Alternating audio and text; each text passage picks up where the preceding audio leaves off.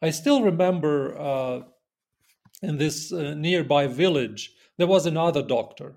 I was, 21, 22 at that time. And my colleague, this senior colleague, he was almost 90 years old. And in 1990, it means that he saw all the ills of 20th century. He survived through it. And he was not philosopher, he was doctor and the real wise. He lived and served to this little community of 1,000 villagers, and they knew that that they can make mistakes, they can make bad things, but when they need support, when they need rectification, they can always go to this doctor. I still remember that everyone called his Kuzmovich, so by his patronymic. So Kuzmovich will help you out. He will help you survive the hangover, the intoxication, the bad disease, and then he will give you a wise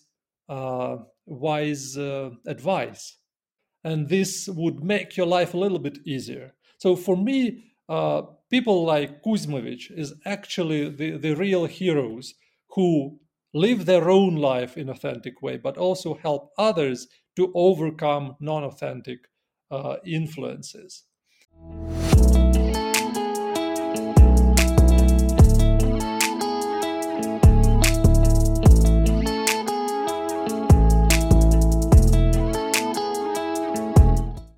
This podcast shows that Ukraine is not what foreigners see on television.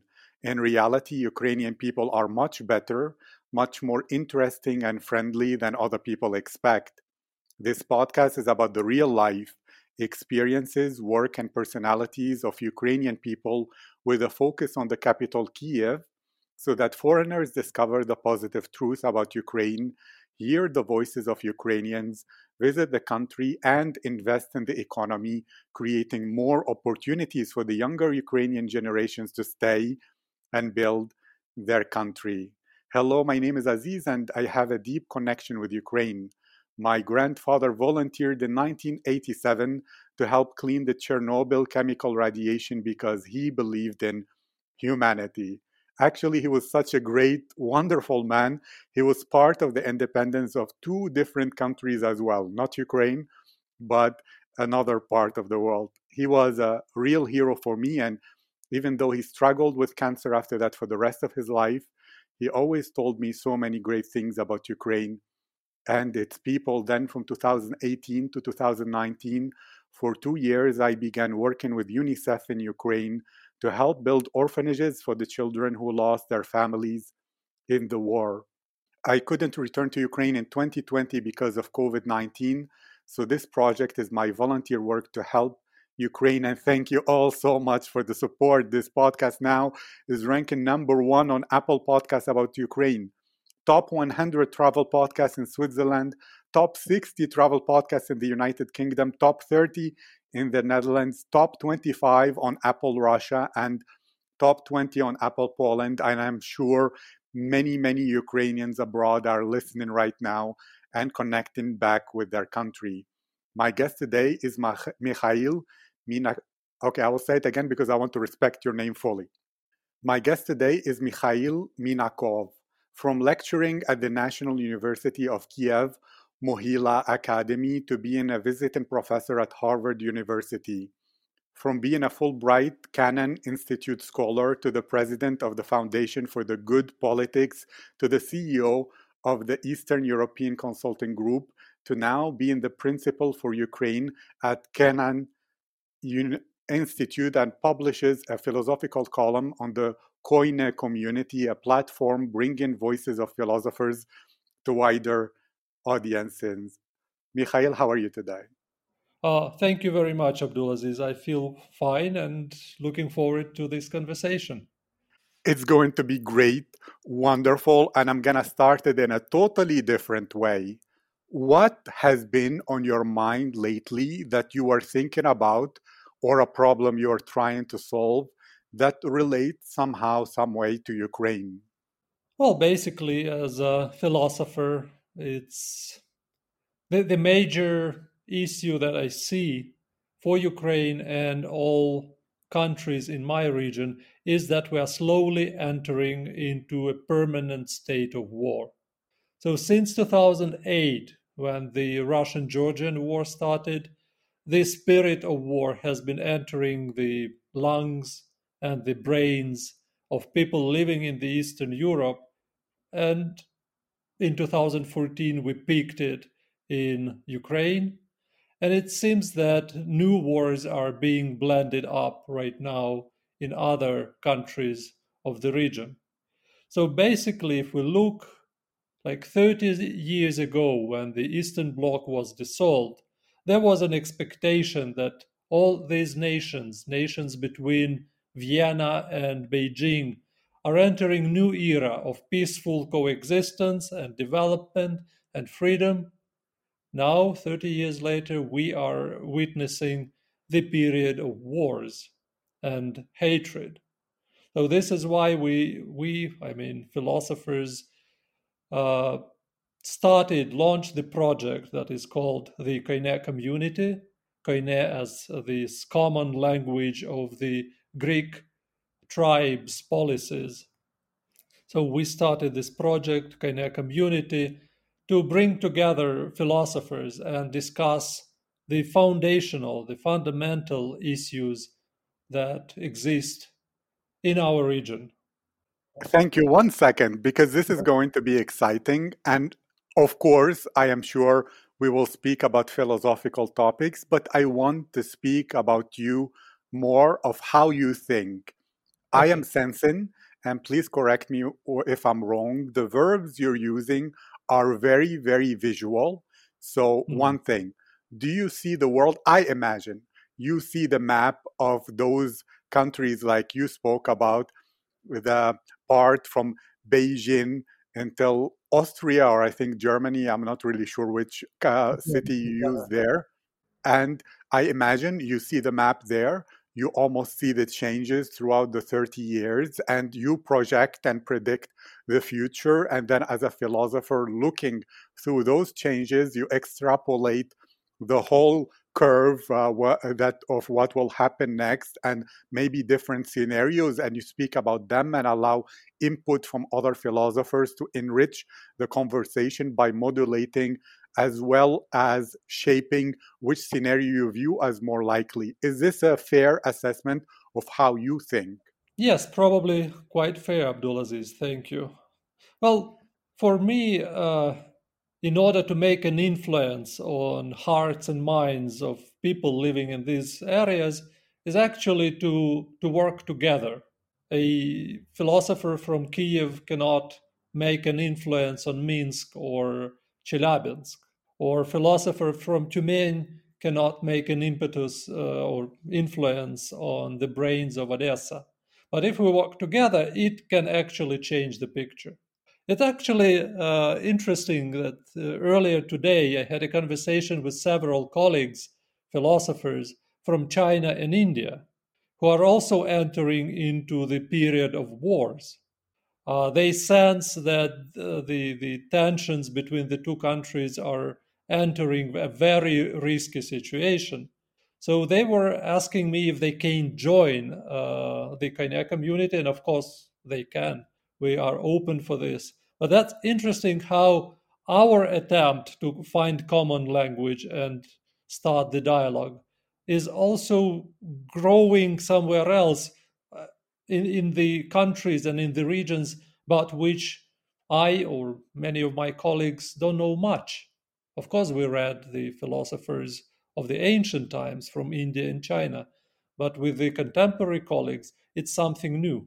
For me, it's really something very inspiring when South South conversation starts without intervention from the North or from the West.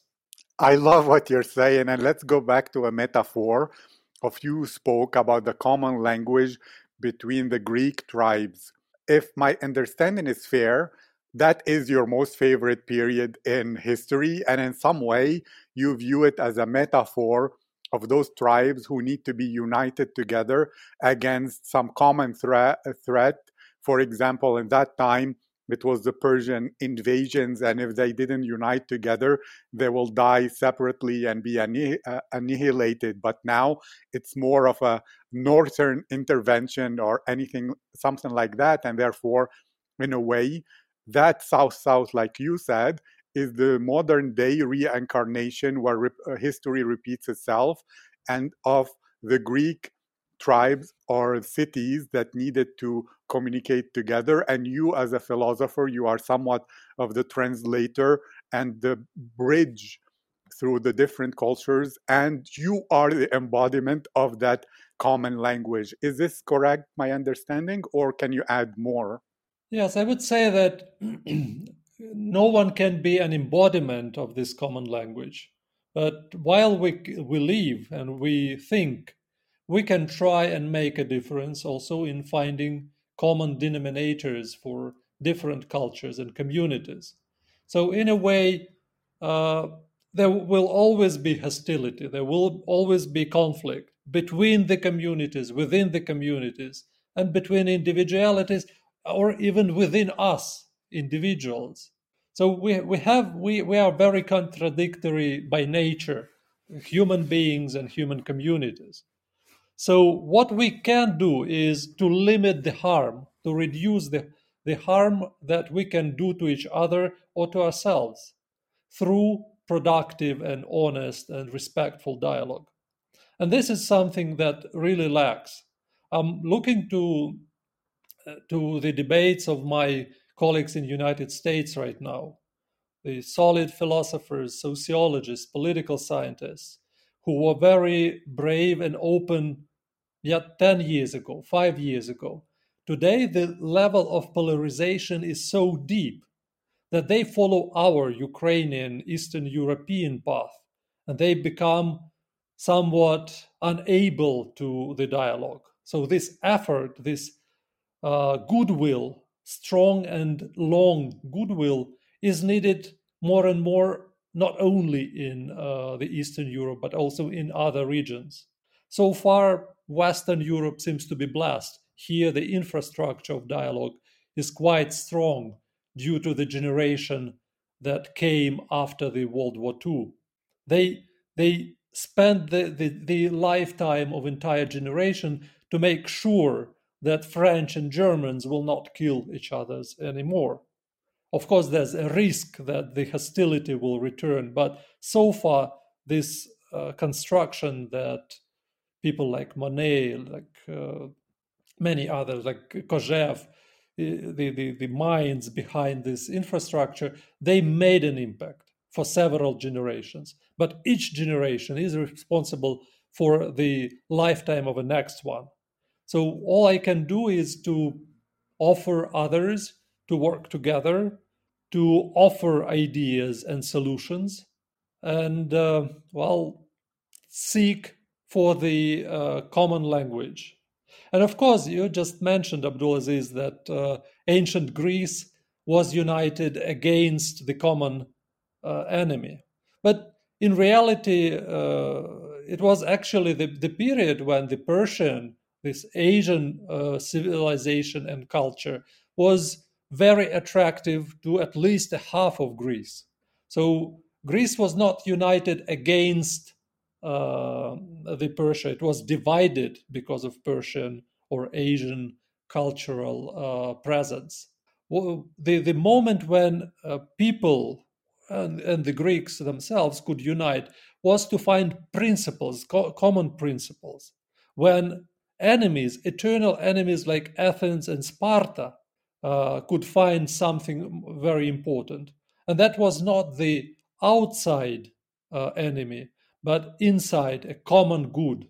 So it's only the common good that can bring people to dialogue and peaceful coexistence and to trust. I love what you're saying. And if I were to say it, please correct me whether this is a wrong understanding. For you, look, the world, for example, in North America or specifically in the USA, is really, really divided through polarization, which is very similar to what you spoke about, that the ancient Greeks were divided by the outsider, and polarization is a form of creating an in-group and out-group, and what comes out of that is division, not dialogue. But when people can find a common denominator, like you mentioned in modern times, or you use the word common principles in ancient times, when we look for what unites us, whether that is a language like the community you spoke about, or the beliefs, or the ways that we look for what is shared in order to build a future that will be better, rather than succumb to the division of war, which creates other and creates an enemy and therefore stops dialogue, the better the future will be. And that Ukraine is in many ways ahead of the US in this, because that whole region, people are opening up to commonalities and dialogues and places as different culturally as Ukraine, India, and China are being and finding now common points in order to have that open dialogue that comes from goodwill, respect, and being open to look for what is common. And that Western Europe has been somewhat blessed that after World War II, a lot of infrastructure and deep thinkers have thought this through and put in place a cultural bias towards dialogue and finding commonalities, so that the French and German, for example, don't go to war again. But of course, it's always every day, every minute is a new beginning, a new responsibility for us to not function and go through that. What you mentioned is whether internally, even within us, there is the potential and the existence of conflict. But even through that, we have to elevate ourselves and transcend that to find the commonalities in order to have harmony and not fall prey to the war possibilities of war or new era of war. Is this a fair understanding? Yes, Abdulaziz, it is.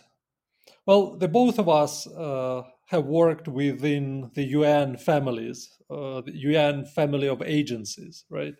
You worked with UNICEF, I worked with the United Nations Development Program, and currently I am not an employee of United Nations agency, but I am an honorable tolerance envoy. So, in a way, my philosophy is supported by an organization that was created 75 years ago, a little bit more already, to prevent the return of the world wars to life.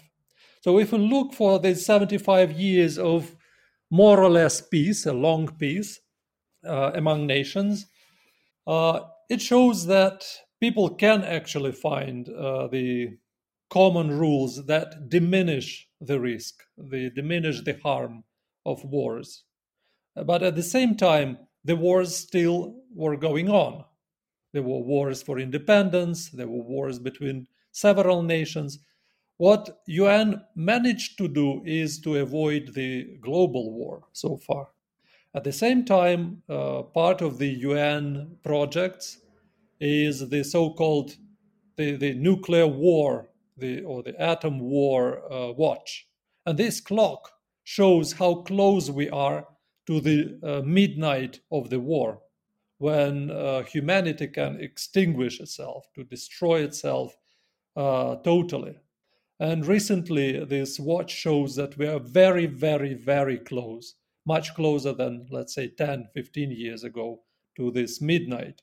So, in a way, this watch, this optics that United Nations creates, it shows us that we're still in a very dangerous world, full of risks of also this absolute evil when all humankind can be destroyed.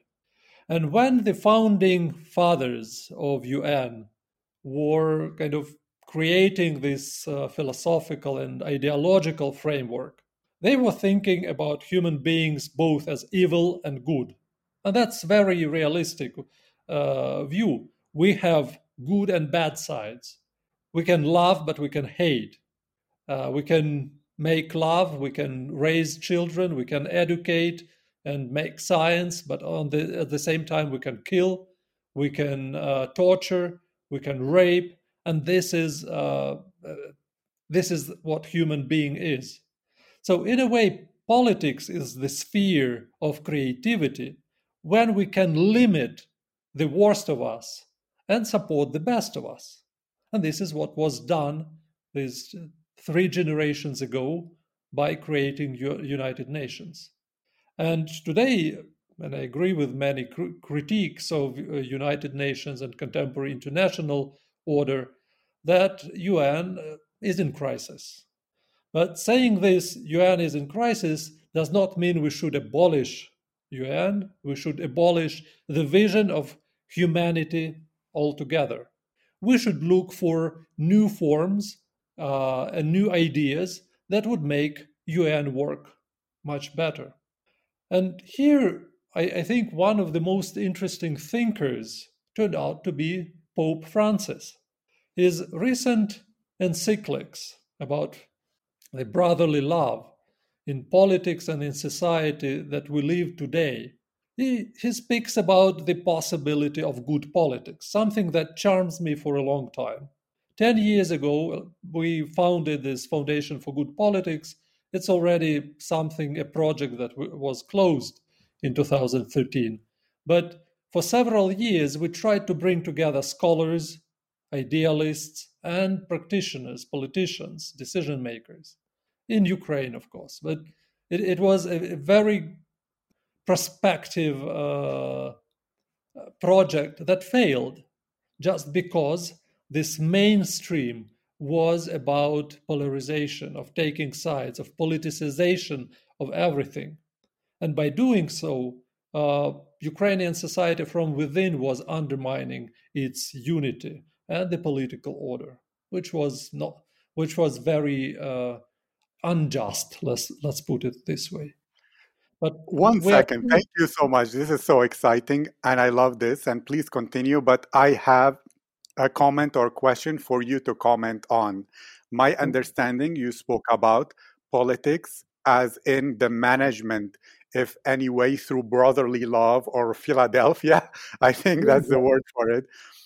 That humans have a really like dark side, which would be a Carl Jungian concept of the shadow, as well as a good side. And politics is about managing and limiting and reducing the risks from that dark side and allowing that good side or angelic side to shine. But also, there are thinkers who would disagree with this. For example, if I might quote Steven Pinker in his book from 2011, which is The Better Angels of Our Nature, that he's saying this: look, in communication and in media, what is exceptional or uncommon is what gets communicated because it stands out.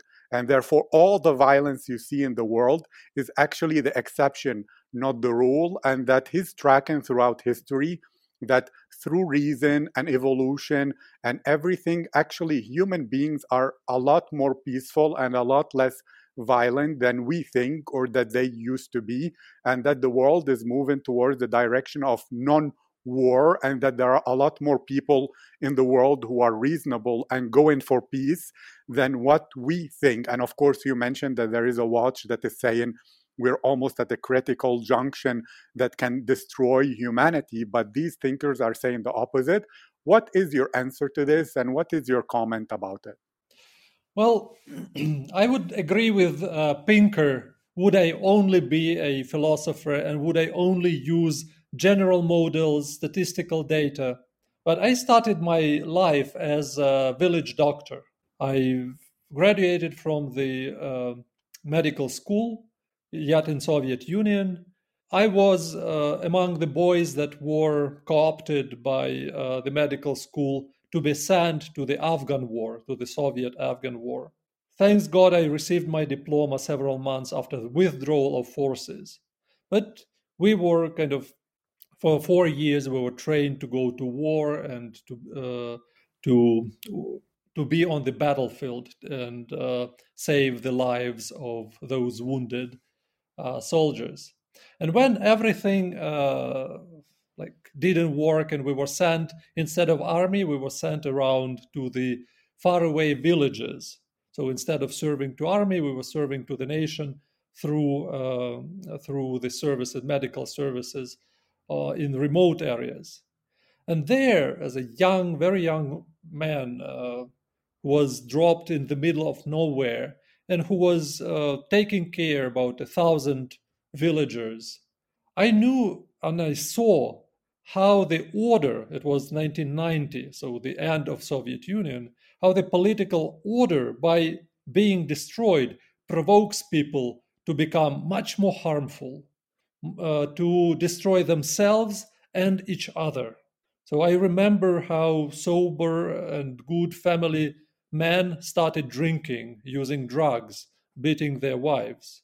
I remember how uh, girls from good families suddenly were entering the criminal communities, how criminal communities were becoming the dominant form of unity for late Soviet, post Soviet humans in order to survive.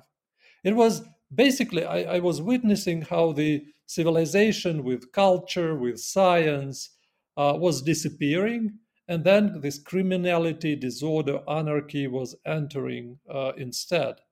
And actually, that was the impetus that brought me to the philosophical department. I needed, well, of course, Soviet philosophy was close to non existent.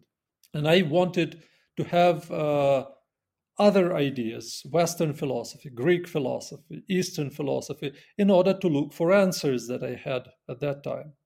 And this is very different when you are immersed into the broken social reality, into the creative destruction of revolutionary periods. It's very different point of view than the statistician or big models point of view like Pinker's. So by trying to bring them these two views, two models together, I come up as empiricist, philosopher empiricist, who believes in human creativity and who thinks that even today we are equally good and bad. We have radical evil in us and we have radical good in us. And political and social systems can give our halves more energy or less energy. When we look at Ukraine today, we can see that it's actually the country, the state, the political community that is organized not entirely about common good, but also common bad. This resentment to each other, to different groups that exist in contemporary Ukraine, destroys the commonality. So, in order you can dissociate yourself and hide and go as a hermit somewhere, and philosophers have a tendency to do so, or you can actually try and like contrast, fight with these anthropic activities. And of course, the voice of one, which I was trying to do in like 10 years, 8 years ago, is nothing. So you need a community. Even if our community is small, we still look forward to help these groups within big societies and small societies to have their voice, to have their respect, and to make their life a little bit less dark than it is now in Eastern Europe. I love it. It reminds me of an old Cherokee story that inside each one of us there are two wolves. One is evil, one is good, and which one will be the dominant one is the one you feed the most. And in some ways, the voice of yes, the voice of one, what you said, or feeding him just one drop or whatever is not enough.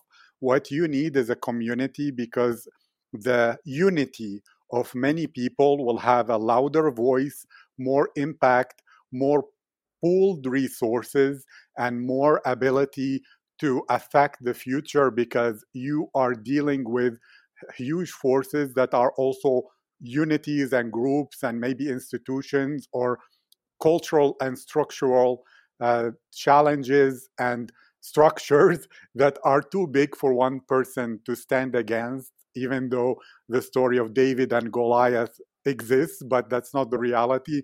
You need another Goliath against Goliath. So that's what you're building in a way. It's a peaceful Goliath that will be strong enough to stop this downward spiral towards war. And as an empiricist, you have noticed when you were working as a doctor and caring for 1,000 people that when things got chaotic, and you mentioned the word entropy, which Mm. seems to be something that you think about often, then good people who were good in every way will slide towards that evil wolf and feed that and let it grow. And that's not what we want if we want the future generations to have a more peaceful and better world. And therefore, to ask you more, you share your thoughts, you bring together your pocket of people, as Seth Godin will say, you're finding your people and creating this kind of community of thinkers that each is enriching through their perspective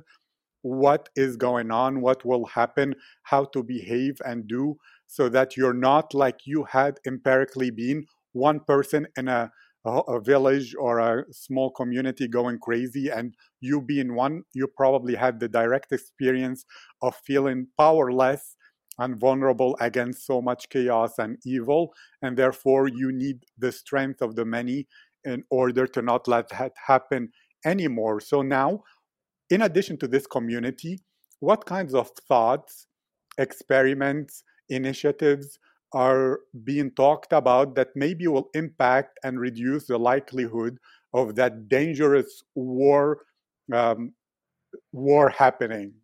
Well, about 10 years ago, this interdisciplinary group of scholars, sociologists, political scientists, international relations scholars, and philosophers came together and organized a journal that is called the Ideology and Politics Journal. So, in a way, this group of scholars wanted to understand what is going on with the post communist, post socialist societies. Like 5, 6 generations ago, our societies fought for socialism. The Bolshevik experiments, the Stalinist revolution, the Khrushchev change, the Brezhnev counter revolution, and the Gorbachev counter revolution. So, in a way, there was a long period of socialist experimentation with ideology being total, being strong, dominant, and used by the state against human beings. And it was interesting what's happening with us after the state has lost its power to control the ideology.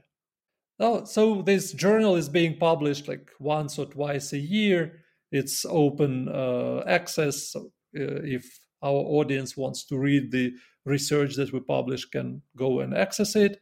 But for me, it's also a metaphysical story. So, in a way, when the Soviet Union and the Eastern Bloc was dissolved, the ideology did not disappear. It was fragmented. There was a competition who will control it in the future. So if you read, for example, reformists of education in 1990s in different states, in Ukraine, in Russia, in Lithuania, you will see that these post-Soviet states wanted to become somewhat a little bit like new Soviet Union. They want to control education, they want to control science, they want to control scientists. They didn't have enough resources in 1990s. But today, in these days, governments add and allocate so much resources to controlling ideas, thoughts. So this ideological turn has actually took place. And my lesson from these studies is that Soviet Union has dissolved, but Soviet society started living in 20 something new forms in these new post-Soviet states and post-socialist states. And this is why this curve of development with return to ideological societies is happening not only in Russia, where the core of the Soviet gravitation kind of left, but also in Hungary, also in Poland. And Ukrainian decommunization laws are actually the ideological laws as well. And it's also interesting how smart were the founding fathers of post Soviet countries. First of all, Ukraine. If you look at the constitution, not as just some document for the lawyers and politicians, but as a text with the lessons and promises of the gone generation to the new generation of Ukrainians. And there, in certain articles, we see these lessons.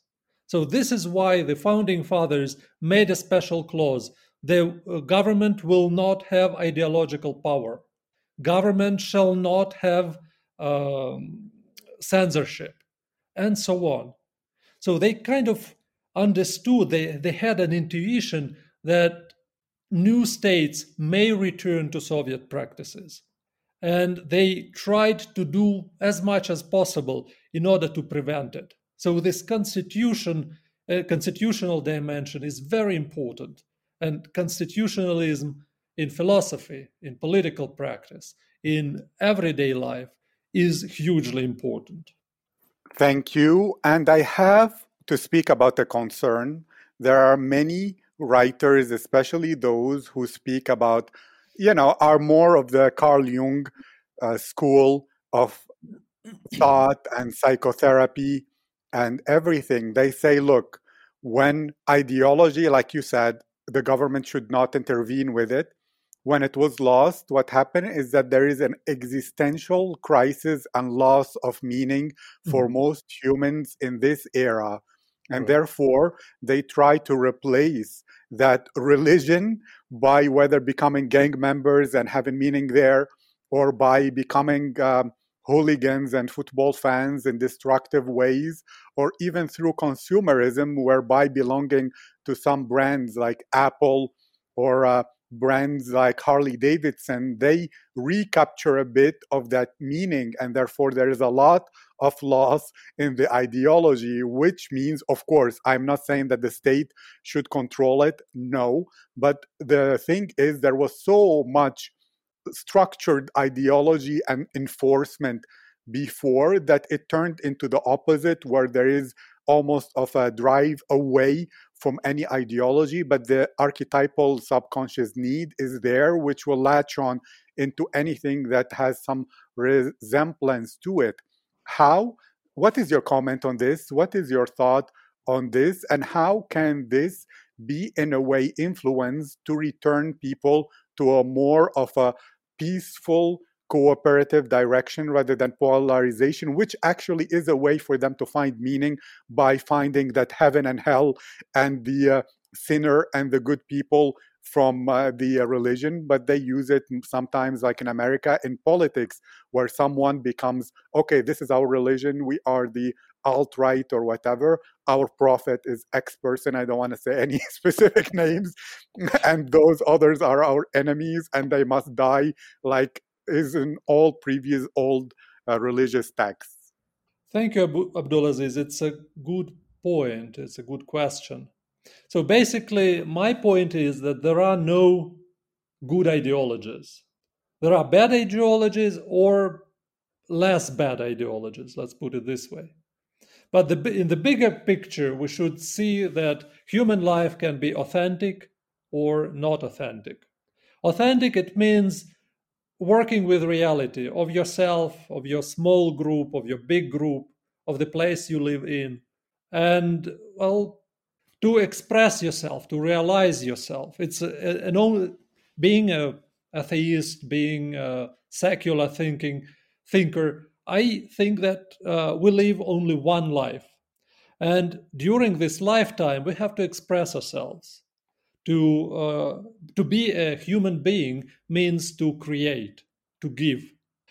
And this is the moment in this giving and in this creation, we live authentic lives with efforts, not always ready to these efforts, not always doing good in the end. But still, we are able to go the authentic way. And there are non-authentic ways, and ideologies are those. In a way, when we call ideology is something very, very ancient. It's a new word, a modern word for something very old. So for me, ideology is the representation of ancient gods, the traditional gods, who ruled the human life. So there was a tradition that prescribed for everyone born as a human to go through certain rites, to certain habits.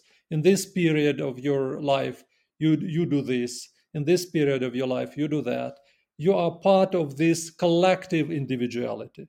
Human being is not actually an individual. It's the collective that lives. It's the totem that lives. It's this common God that lives. In modern times, the old gods are gone, and they return in form of these political beliefs or social beliefs, ideologies that try to use our lifetime. Well, and it's short, 60 to 80 years. And even this short time of life, they try to suck it out, our humanity, and dedicate it to different types of activities, to this hyper patriotism, whichever country we take, it's there, or to the capital. The capital itself is this black hole that sucks out the human life, and the closer you stay. So if you are a capitalist, you are much more subsumed to the toxicality or radioactivity uh, of the capital. And the further you are, you kind of have more chances to return to authentic life. And 1 second, 1 second. This is very beautiful. I have to ask you. There is a branch in science called memetics, where in it actually they say that in reality, humans are just hosts, not even of DNA, but of memes and cultural memes that they try to fight off and propagate and extend to the next generations and inhabit new hosts.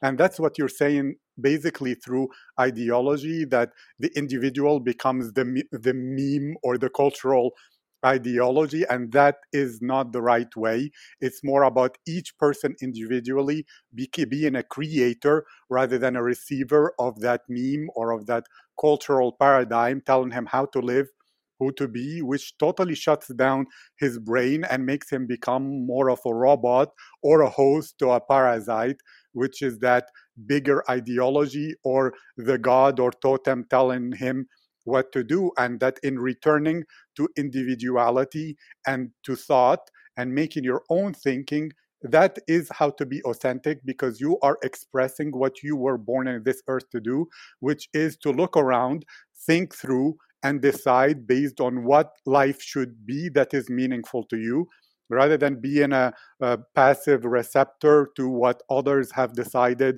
or to the ancient gods or to the modern ideologies. Is this a way that represents, in a way, a deeper belief that you have? And is the community, the value of it is not just to have a common ideology, the community of philosophers. And I am sure you use the word philosopher deliberately, because some would say that a philosopher means, if you go back to the root of the word, a lover of wisdom.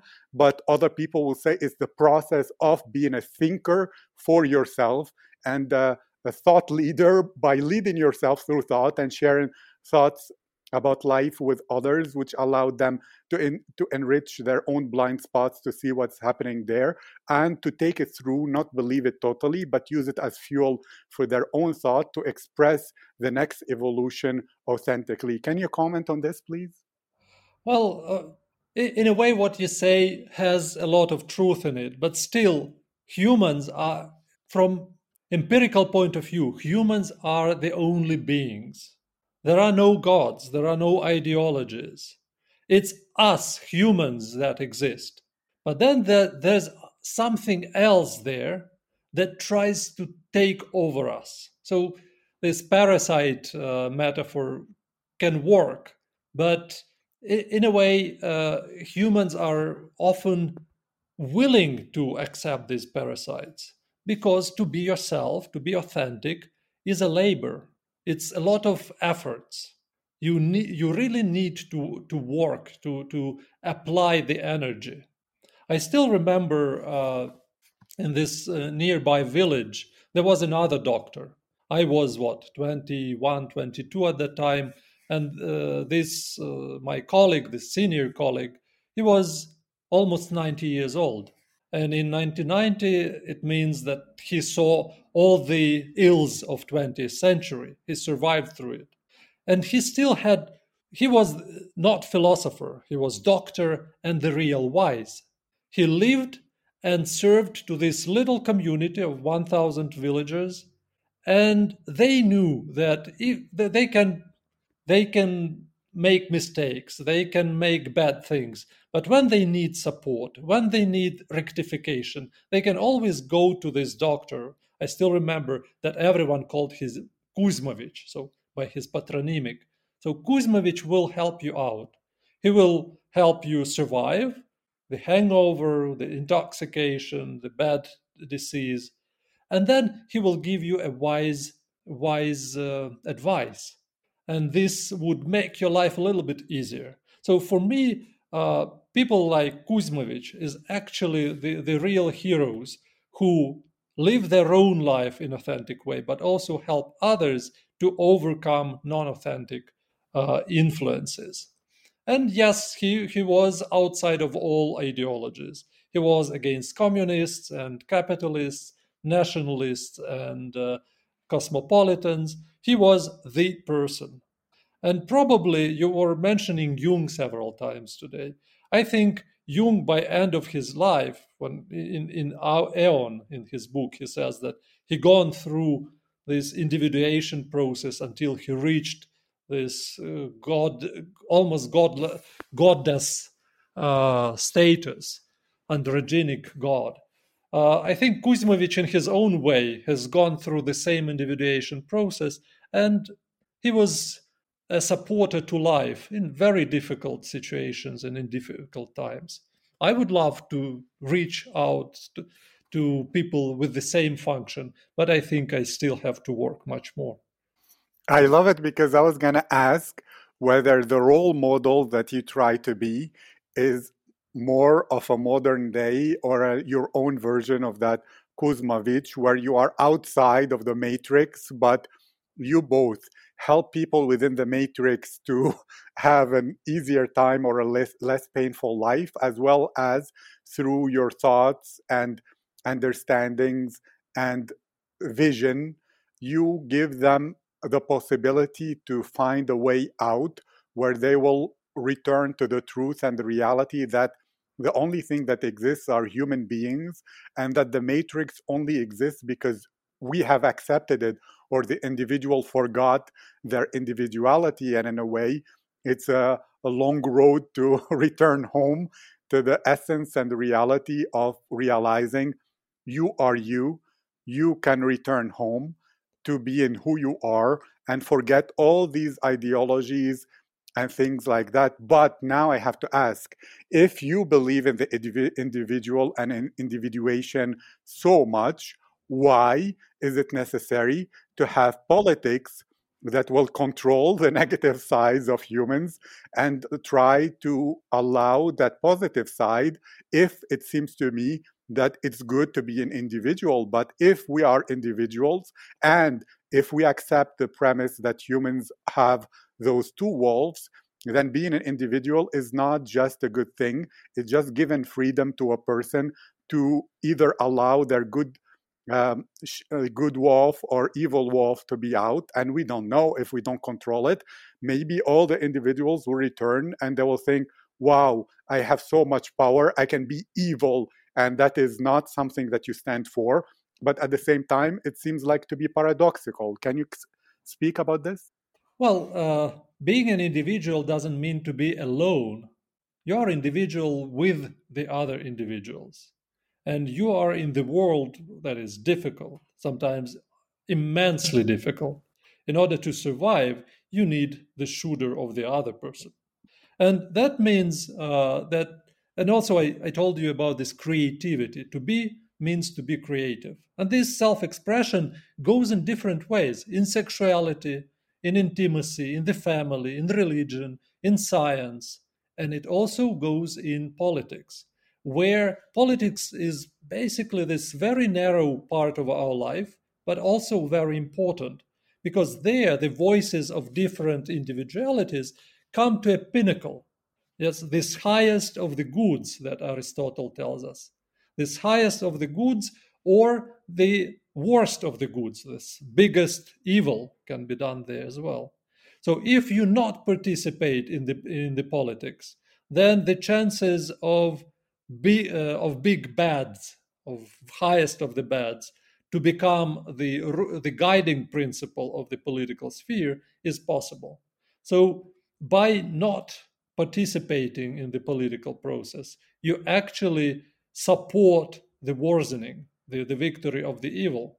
So you cannot do this. You have to participate, although this participation can cause you a lot of troubles. So, in a way, philosophers, by participating in politics, you usually end up being a dissident. It started with Plato and Socrates. You remember, Socrates was killed by the democracy, the Athens, and the Athens were ready to kill another philosopher, Aristoteles. Aristoteles is running away from the Athens, and he says this famous expression: "I I leave Athens just to make sure that Athenians will not have second sin against philosophy." So this is a contradictory statement, but this is how the life is. There is no harmony in life. It's chaos. And in our lifetime, we can make a little bit more order, bring into this darkness of this chaos a little bit more light, and only for the lifetime that we live.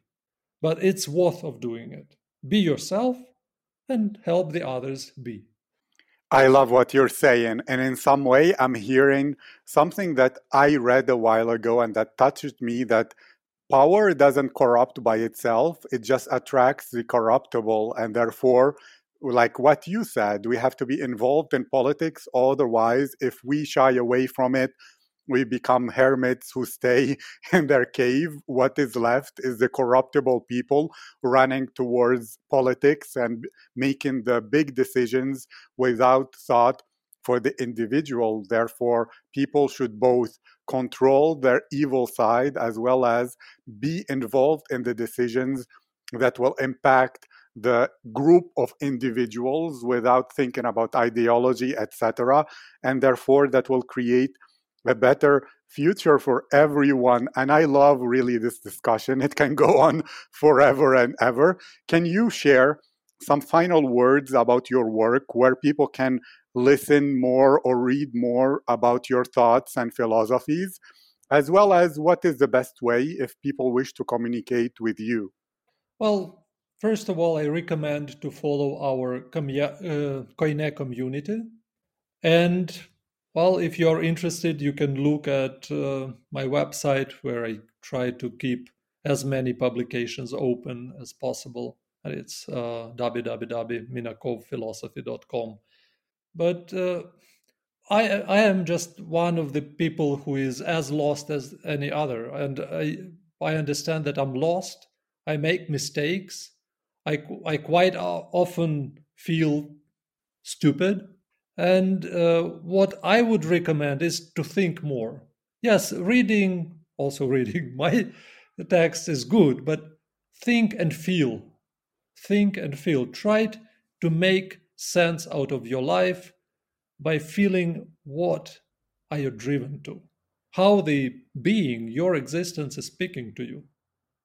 I love that because there are some ancient texts that say for you to find the standard in your life, pay attention to what makes you feel emotions, whether anger, happiness, or whatever. There is something in there that tells you what your values are, what your true thoughts and standard that you will be known for, and you should live your life to create, as well as I love what you're saying about the fact that we are living in chaos, and what we do throughout this life is to create organization and organize as much as possible. And in many ways, that is the role of human beings. If you study the evolutionary, whether psychology or sciences, what humans did is we went into the chaos of the savanna or forest, and we determined a perimeter where we create order inside of it.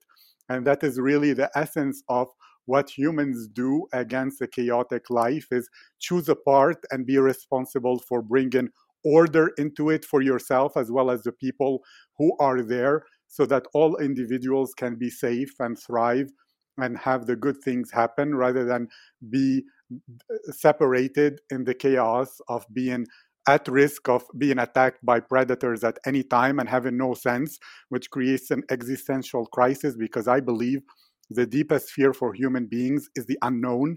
And the more you can bring some known, the more peace you can have, so that your brain can open up to its creative side, rather than being on the Maslow's hierarchy on the lowest level, where you don't even have security because life is too chaotic to make any sense. So sense equals security, and security allows you to go to self-actualization and self-transcendence. Thank you so much. It was a pleasure, and I wish you a brilliant day.